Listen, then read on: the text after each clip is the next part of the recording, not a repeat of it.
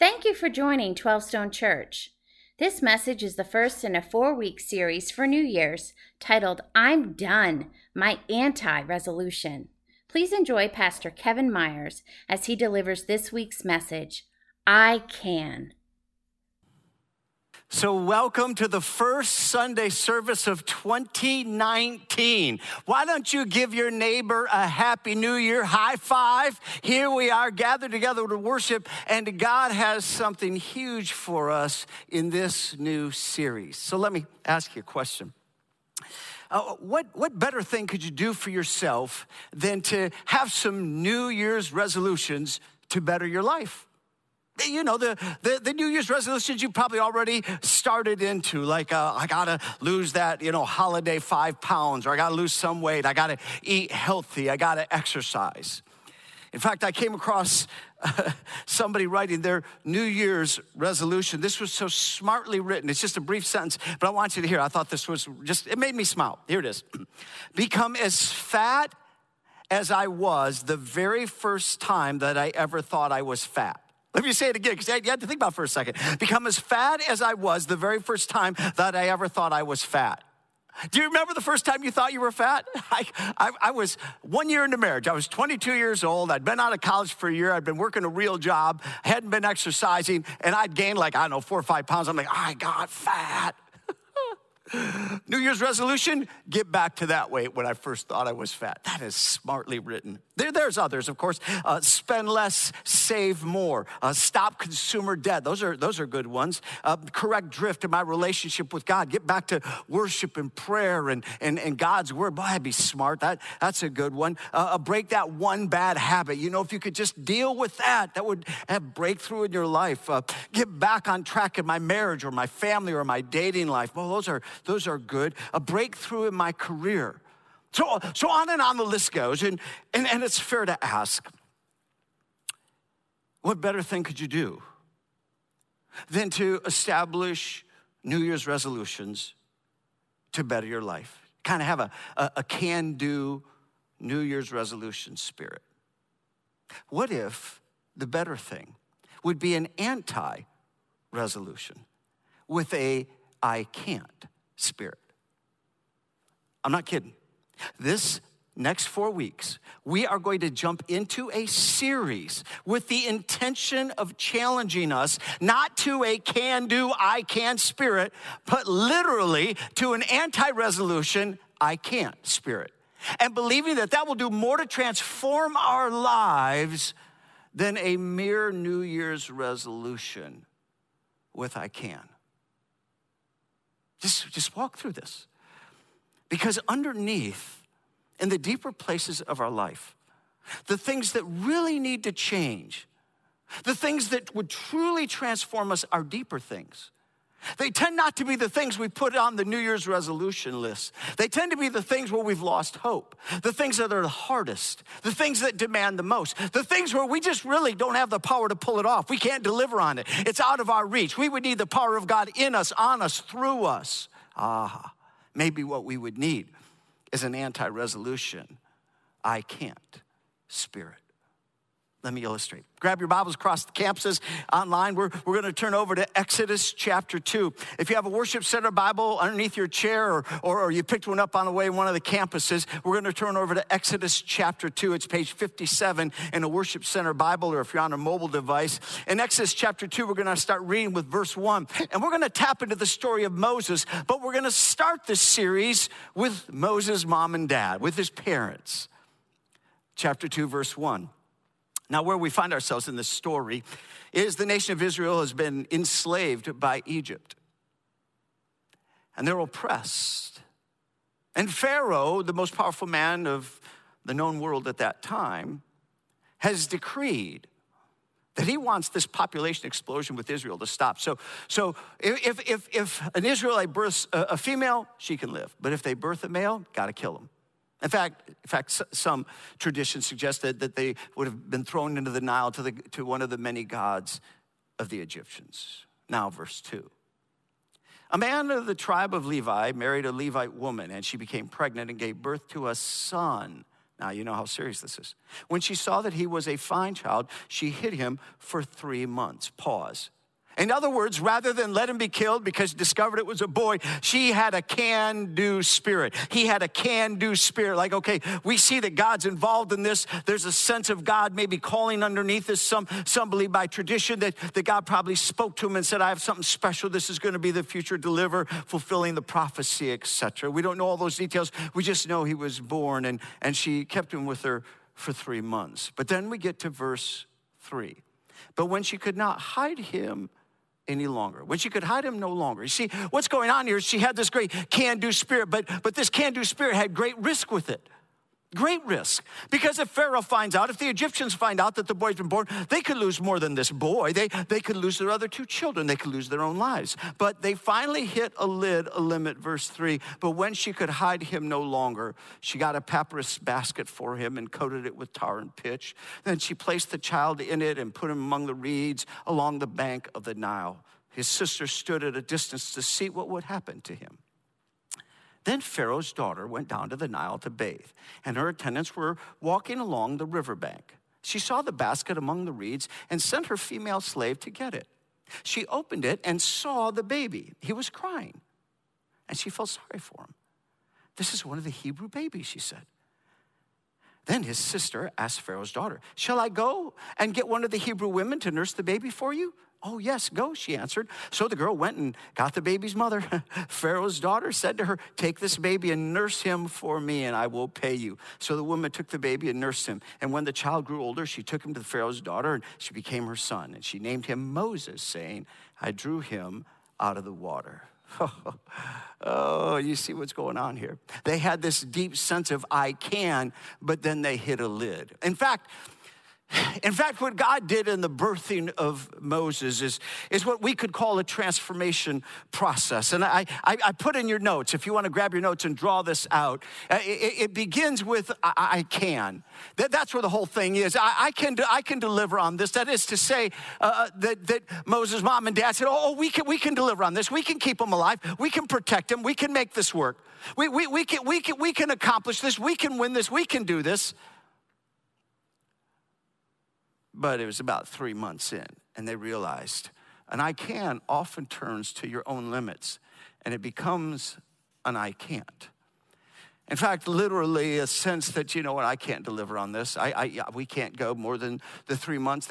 You know what, this is over our head. This is beyond our reach. I can't solve this. I can't fix this. This takes a power beyond me, greater than me, more than what I have.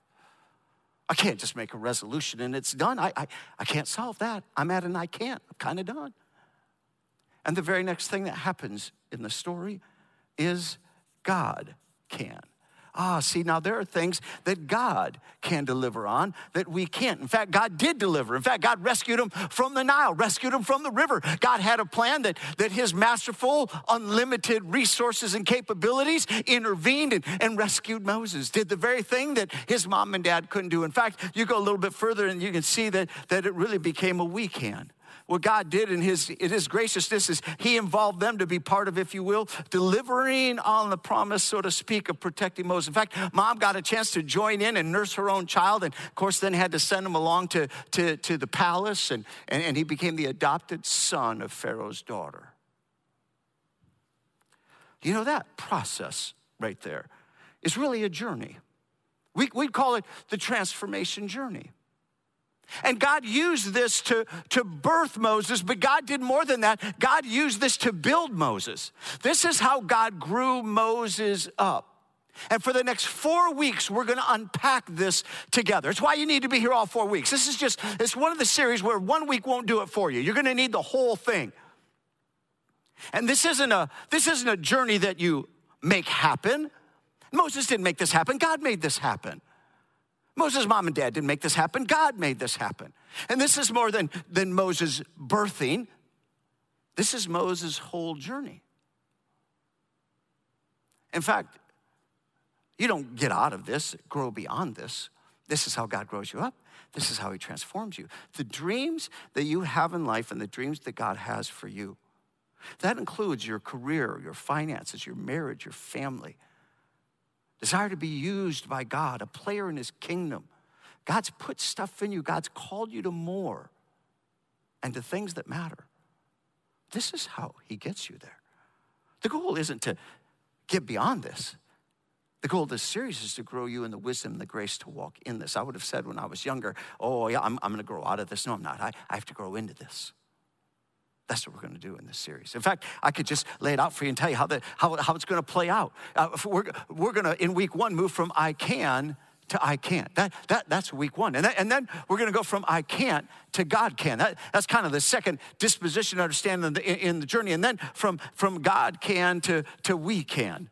And then we're going to have an interesting conversation from we can to, well, where next? Because sometimes we take that we can back to I can, and God's favor brings us to kind of a self-reliance that undoes the very thing God designed to do. And could there be an escaping some of the deserts in our lives if we could just go to I can't? Well, that's all coming out in week 4. So let's talk about it. Week 1, I can to I can't. In Exodus chapter 2, we ended with the reading of verse 10. Let's go right back and look at verse 11. Let's pick up the story. Because this process, this journey, was not only his birthing, but his building. One day, verse 11, after Moses had grown up, he went out to where his own people were and watched them at their hard labor. He saw an Egyptian beating a Hebrew, one of his own people. Looking this way and that, seeing no one, he killed the Egyptian and he hid him in the sand.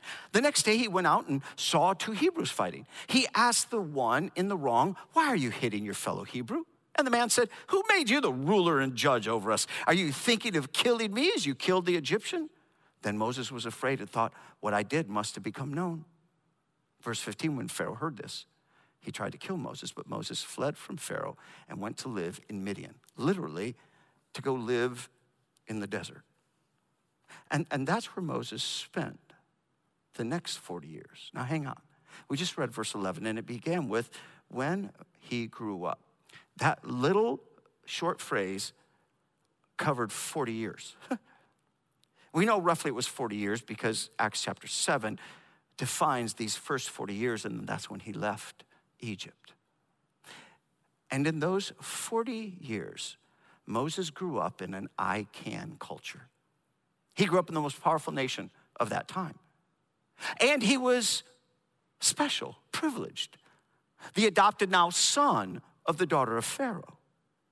That means that Moses grew up with a sense of I can. We have power here. We have capacity. And by the way, God's given you some I can capacity. God's put in all of us our own will, and we get to exercise our will. We get to make some decisions and choices, and they matter. When my wife, Marcia, decided to run in the New York City Marathon, which she did this past November, she had some choices to make all along the way. In the 6 months preceding it, she had to choose every day, am I going to get up and am I going to put on my running shoes, and am I going to push myself? See, you got some decisions to make. Moses knew how to push himself, and Moses was pushed. Moses was raised in the best of education of his time, the equivalent of, if you will, a Harvard-like or whatever you want to call it, education. He was given the best of the education. He was trained, no doubt, as a warrior. He had power. He had prosperity. He had pleasures. All this in the palace. And then privilege. His whole future was going to be a life of privilege. He just lived 40 years of privilege. He's got 40 more years of privilege, 100 more years of privilege in front of him. And in the midst of that kind of privilege, listen, in the middle of his success, Moses had huge success, and in the middle of the success, God interrupted and invited him to more. God said, Moses, you're in the midst, maybe at the peak of success. I want to call you to more and things that matter. Listen, I don't know where you are right now coming into 2019, but a whole bunch of us have a measure of success somewhere in our life, and we want to build on that success, and it might be just right in the middle of your success, in business, finance, or otherwise, that God interrupts like he interrupted Moses. He said, listen, I have more for you. There are things, a life that matters more than what you're chasing. And Moses had to make some really important decisions. In fact, I put in your notes a couple of I cans and then discovery of the more important I can't. Let's look at them. The first, I can. Number one, I can define my identity in my creator, not my culture. See, this is a great resolution. It's to change the source of your identity. Where do you find your identity? See, what we read in chapter 2, verse 11, is not only did he grow up, but roughly at the age of 40, he switched his, if you will, where he placed his identity. Twice in that verse, it says his own people, his own people. Do you see it both times? Look again at verse 11, his own people. In other words, Egypt was his own people for the first 40 years of his life. And that had all the power and prosperity and privilege. And now, Moses is switching his identity and moving it to the nation of Israel, where he has his roots, if you will. See, he's gonna have to move from the polytheistic, the many gods that he was trained to believe in under Egypt, and follow the one true God, his creator.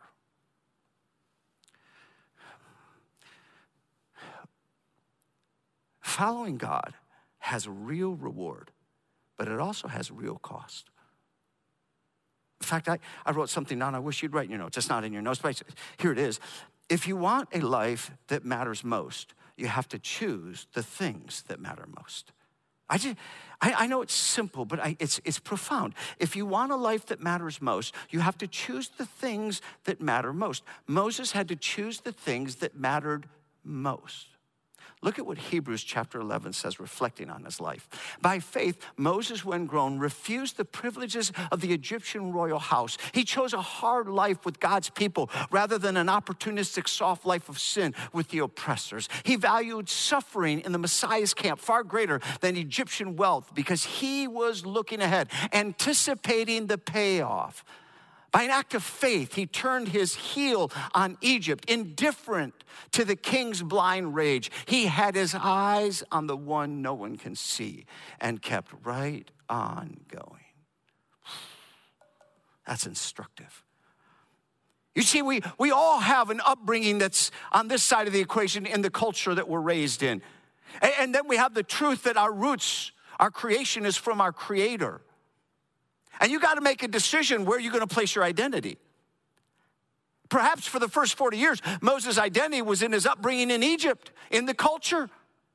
Multiple gods. And by the way, we are really casual and kind of dismissive of the cost on Moses. Listen, Moses was raised in Egypt, and he was indoctrinated in Egypt.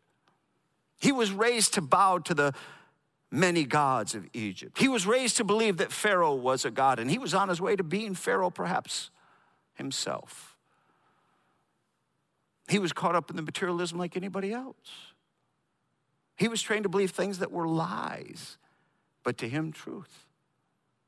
For him to move his identity from his upbringing and culture to his Creator, the living God, it's just as big a decision for us. We've been indoctrinated by our culture. In the schools and on the screens. We've been raised to believe things like there's no absolute truth. Everybody gets to create their own truth. Oh, well, we have all sorts of things underneath that we've started to believe. That's why many of us are too busy for God. Oh, I believe in God, but then we live like we don't. Because we say things on the surface, but underneath is our real belief. See, this was a massive breakthrough. This was transforming for him to say, you know what, I can put my identity. God says you're going to have to change where you place your identity. By the way, where do you place your identity? In fact, right now, I would just love to have you bow your heads. Just right now in the middle of the teaching. Can I just have a moment of prayer? What would bow your heads before the Lord. What would 2019 look like if you would place your identity in your Creator and not the culture? Well, could you offer a prayer right now? Could you just, as you bow your heads, could you just say before God, a kind of a whispered prayer, God, help me see if and where I'm placing my identity in this culture or in my job or in my possessions, in my success, in my accomplishments, in my physical appearance, and other people's affirmation like through social media rather than you. Help me to see. Help me to see who and what I'm living for and where I place my identity. God, transform me in this. It's a big prayer. Amen. Eyes back up here. See that right there? That was a great resolution. Change the source of your identity. But there was a second one. Another great resolution for him. And this is change what you fight for. This. In fact, I put it this way in your notes. I can fight more for others and less for myself. I think Moses had to settle right there. I can fight more for others and less for myself. Not only did that switch represent, I'm gonna move from putting my sense of identity in the culture to putting my identity in my Creator first. And that's where I'm gonna root myself. And I'm gonna follow him and lean on him. But now, you know what? Because of that, I'm gonna embrace his values. And you know what? I can be more about others than myself. I can fight for others. You see, for 40 years, Moses is no doubt learned to be all about Moses. I mean, he's been raised with privilege. He's been living in the places that were built by his own parents and the roots of his own Israelite history and the whole generation. He's been watching them slaves, oppressed. And he's living in a palace. How could he help but be about himself? When he said, I now identify with my own people. See, those are his people. When God's your God, you identify with the different people, but then you join God in a set of values. And Moses became about others. When he went out, he began to see things, lives of people, cared about people in a way he hadn't before. Now he began to care about the Israelites. They had a sense that God had called him to be the deliverer, and Scripture doesn't detail all that, but it plays out in a way that we understand it. It's clear.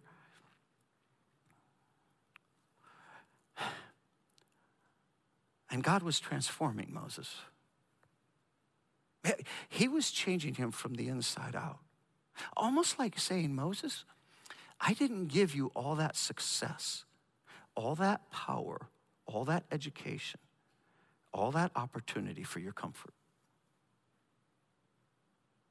No, it's so you could do something that matters more. When you're less about yourself, more about others, you join Jesus. I think that's kind of what that scripture means in Philippians. Do nothing out of selfish ambition or vain conceit, but in humility consider others better than yourself. Be more like Jesus. And I watched that. I watched somebody practice, illustrate being about others over themselves. And it marked me. It happened during the New York City Marathon that Marcia ran. She was running with some friends, Ed Bastian, a friend of ours. Some of you kind of know the story here. And he kind of helped get her in and open the door, and she helped raise some funds and run for kids with cancer. And so Ed and some of his friends and Marcia were at the beginning where the race would start. And one of the guys Marcia met was this guy who lived right there in New York City. He was an attorney. His name's Marshall. And when she met Marshall, I gotta show it to you. It's kind of interesting. When she met Marshall, he had just like medical tape with his name right across the front top. And so you could remember his name. It's Marshall.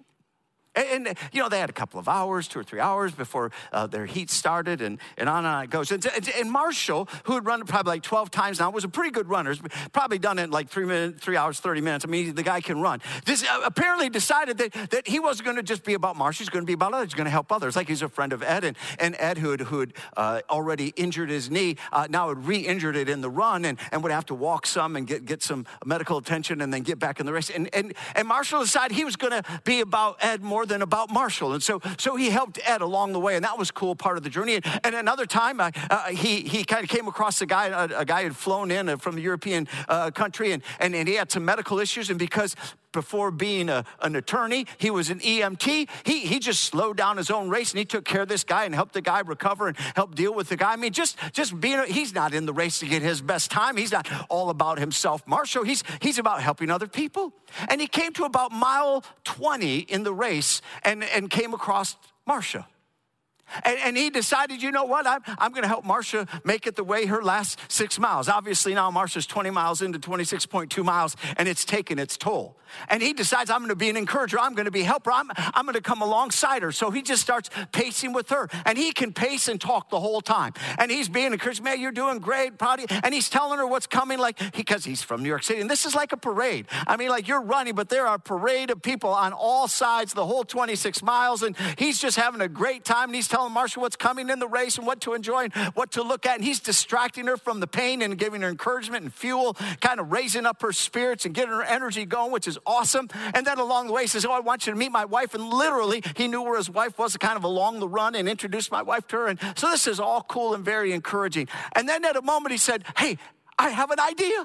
Let me show you something. And she figured out why he had Marshall. He ran closer to the crowd, and when he got closer to the crowd, he just put up his hands, and they would yell his name, Marshall, Marshall, go Marshall. And they start celebrating him, and he'd be encouraged. He ran back over to Marshall. He said, I got a great idea. Watch this. And he literally took his name off his shirt. And he said, you know what I could do? Watch this. I could take my name off, drop the 2 L's. And he handed this to her and said, put this on. And when she put it on, it said Marcia. Now, that's not the way she spells her, but it didn't matter. It's Marcia. And he said, I want you to be encouraged. I want you to kind of be inspired. And he said, so now start running closer to the crowd. And she wasn't running close enough. He kind of pushed her over to the crowd. And now she's running alongside the crowd. And they can see her name. And they start yelling, Marcia, Marcia, go Marcia. And while she's running, she's getting cheered. This is mind-blowingly cool. In fact, when they got to the last mile, he said to her, he said, look, I'm going to run on ahead. I like to have a good kind of fast close at the end. And he started running ahead of her. And he said, you know what? No, I'm going to help her finish. And he slowed down. And they ran to the finish together. I know this because I was in the crowd filming. And I saw this guy talking to my wife. I'm like, oh, looks like she made a friend. They got to the finish line, and she was wobbly. She's having some challenges. This has been a tough race for her. But she did great. So proud of her. I mean, she had strength, stamina. And she needed a blanket. And when they got to the end of the race, he went over to where they were putting the blankets over the runners. And he said, hey, she's going to need a blanket. She needs some help right now. And they said, oh, no, she doesn't have the wristband for that. He said, listen, my friend needs a blanket. She's in a little bit of trouble. You have over 50,000 people. You're going to have one left over. I'm a former EMT. I need you to give her one. And he said, okay. And they put one over her. And then she got to her phone and materials, and she called me up, and I was nearby where to meet. She told me she's going to come meet me, and she had a friend. And when she comes walking up, there's this guy holding my wife. Like, oh, who is this guy? But I knew he looked a lot like the guy who was on the film that I just captured at the finish line. He introduced himself, Marshall. He said, listen, I'm an EMT. I've been helping your wife at the end here. So proud of her. She's done great. Here's what you need to go do for your wife. He said, go get her some salt and get her some pretzels and get her some Gatorade and here's how you take care of her for the next 30 minutes. He gave me all the instructions. And then he handed her over. He said, I entrust your wife to you. And off he went. I'm like, oh my goodness. And then Marcia told me the whole story. In fact, I want you to check this picture out right here on the screen. This is one of the random pictures that got taken. And now you see, it's got Marcia on it. She didn't start the race with that, but she had that through the rest of the race. He said, listen, do you know what Moses did? Moses had to take his name off his shirt and put other people's names on them. Oh, isn't that a great story? Listen, I think that's who we're supposed to be as the church. If we as a people would figure out how to take our name off, it seems like rip the tape off our chest of our own name and run around getting our name elevated and celebrate and make it about us, we might actually be transformed. We might impact the world. What if that's who the church is supposed to be? Can you imagine if you decided to start coming to church on the weekends and worship God, not for you, but for everybody else? and not come and see what do you get out of it. And you decide when you show up, do you know what? You're just a self-appointed greeter. You're going to meet other people and care about other people. In fact, what if everybody at the church just kind of decided that you were coming here to honor God and meet other people? And when you did, you came to your campus at your service, at your service time, in your segment, and you're like, I'm just going to be a part of encouraging the people around me. Instead of saying nobody noticed I wasn't here on a weekend, you're like, you learn everybody's name around you, and you figure out, hey, if they're not there, what's going on? You get into their life, you care about them, you encourage them. Maybe you serve in children's ministry because you're about somebody other than you. You're helping the next generation or student ministry. I mean, what would the church look like? How transforming, how attractive would we be if we just ripped the tape off with our name and became about others? Maybe in 2019, that's what God wants you to do. Maybe you need to do that at home. Maybe you take the tape off with your name on it. And when you get home after work, you don't put, it's about me, I've worked all day. Because marriage never works when everybody has their own name on their chest. Family never works when you have your own name on your chest. What makes family work is that you take your name off, and when you get home, you're about each other. Maybe that's what 2019 needs to look like. Hey, maybe it needs to be at work. You just take your name off, and you put the name of a coworker. Maybe you need to put the name of somebody who is spiritually unresolved. And this is someone you're going to pray for and you want to see come to faith in Jesus. See, what turned everything around for Moses is that Moses began to fight more for others and less for himself. He took the tape off, put the name, if you will, of the other Israelites right there. I mean, those are great resolutions. Put my identity in my Creator. More about others. But then things broke down. I mean, we read the story. Well, things broke down and he took the life, he killed the Egyptian. And then he buried it and thought everybody would recognize that he was supposed to be the deliverer, but they didn't recognize him as that. Again, over in Acts chapter 7, it tells us kind of about that. And so nobody really understood that God had a greater call on Moses' life. And all the idealism of this transformation kind of turned ugly. And when it all turned ugly, there's a couple interpretations. One is that because what's really going on? I mean, after all, he took the life of the Egyptian. Pharaoh found out, and when Pharaoh found out, Pharaoh wanted to kill him, and then he headed to the desert, and instead of being the deliverer for the nation of Israel, being freed up from Egypt and under bondage, no, he ends up for 40 years in the desert. And then he comes back, God brings him back 40 years later, in the midst of I can't, and brings him back. What is that? What one view is that God intended that. One view of that story is that God intended Moses to kind of be the deliverer for that particular individual Israelite, and God made him the judge of that Egyptian, took his life, and God intended that and knew that would send him out in the desert where he would be trained for 40 years and be brought back to be the deliverer. That's one thought. There's another view. Another view is that Moses did this with an I can kind of resolution, kind of the same spirit he was raised with in Egypt. And I think that makes a whole lot of sense because I don't think Moses had been well formed yet in the deeper faith. He'd been raised in Egypt. And maybe came with a little bit of that, I can make this happen. All right, God has spoken to me. God's called me to be the deliverer for the nation of Israel. I'll go make it happen. I can do that. And if he had that, I can kind of make this happen on my own power.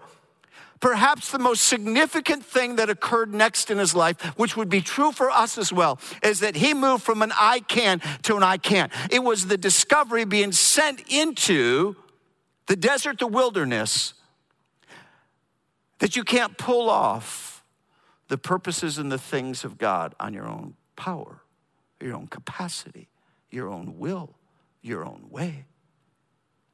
And that maybe the killing of the Egyptian was nothing more than like a New Year's resolution that came to nothing.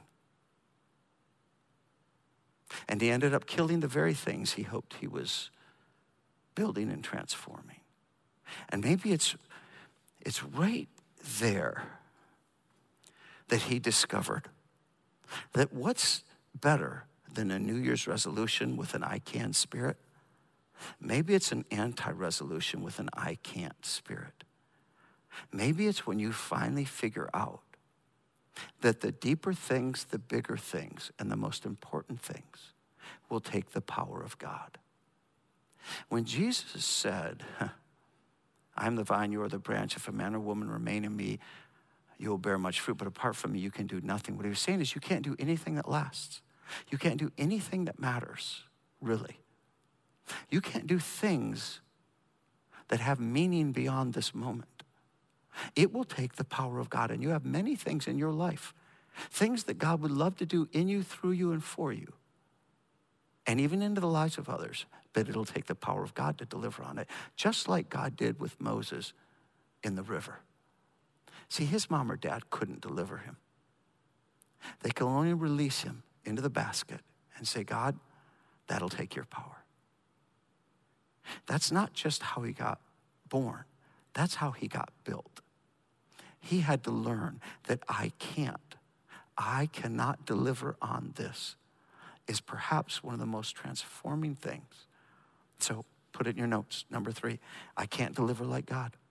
I can't deliver like God. So while Moses had a sense that I was called to more, I can't pull it off. I can't make this happen. I can't will my way to it. I'm going to have to learn how to cooperate with God.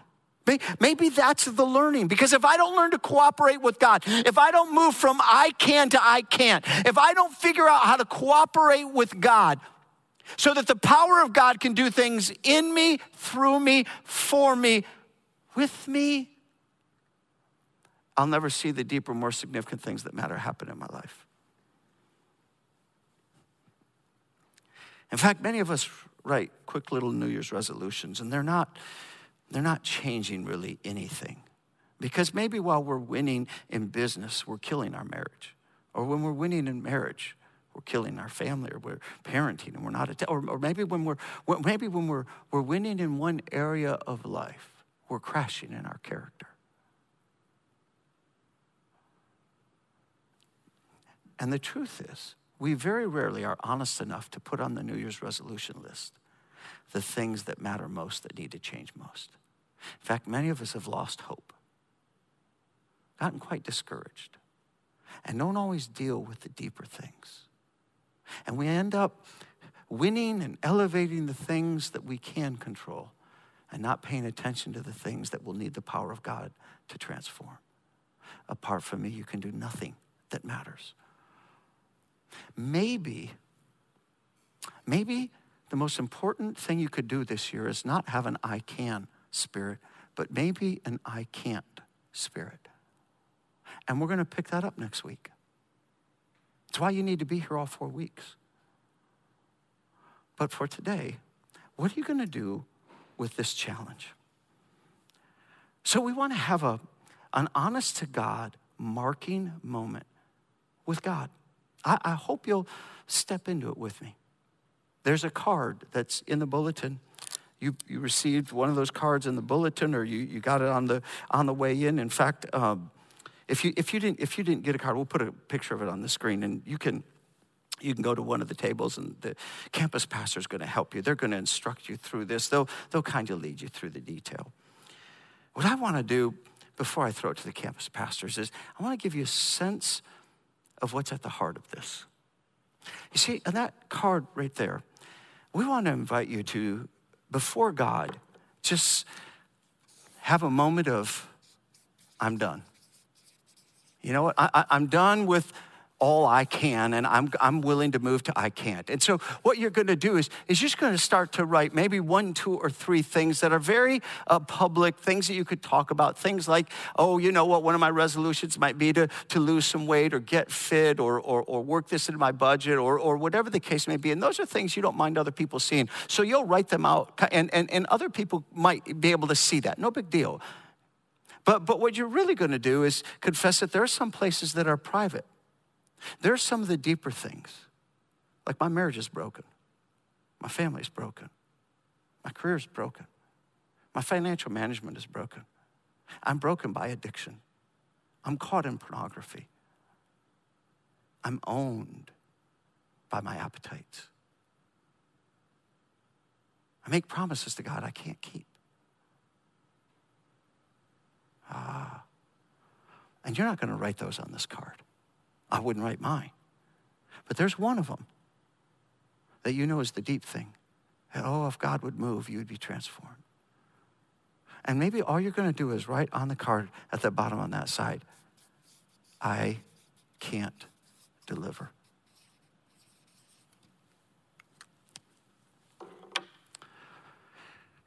And we're going to present those before God, and we're going to pray together.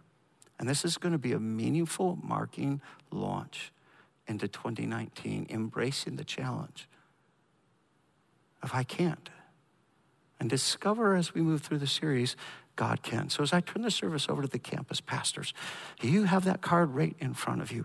Let's have a meaningful, marking, transforming launch to 2019.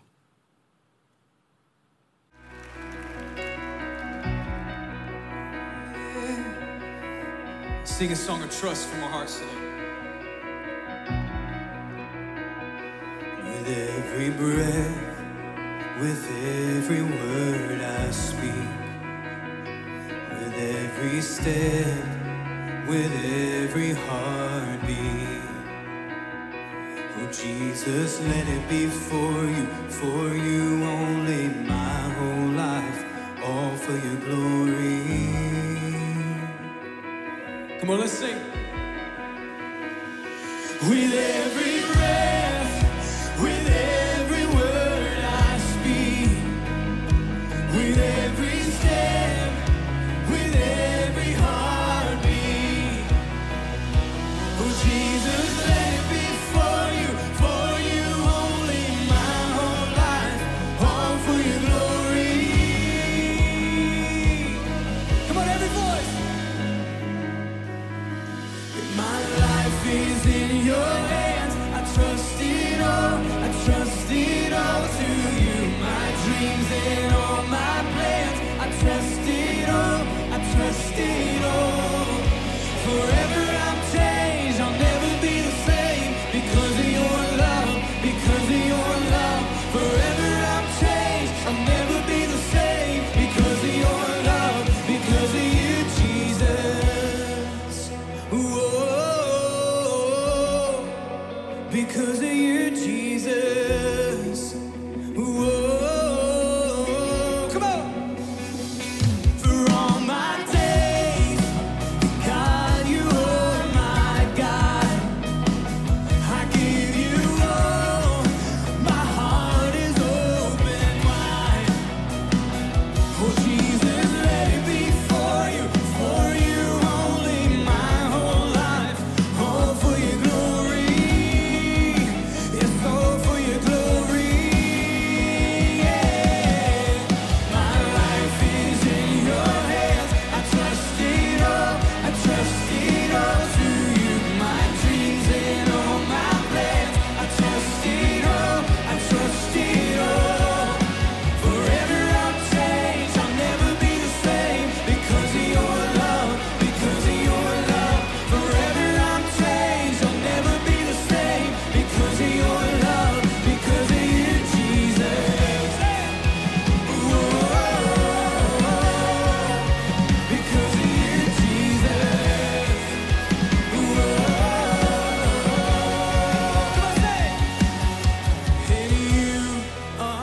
Everything you are, all I need, I am forever.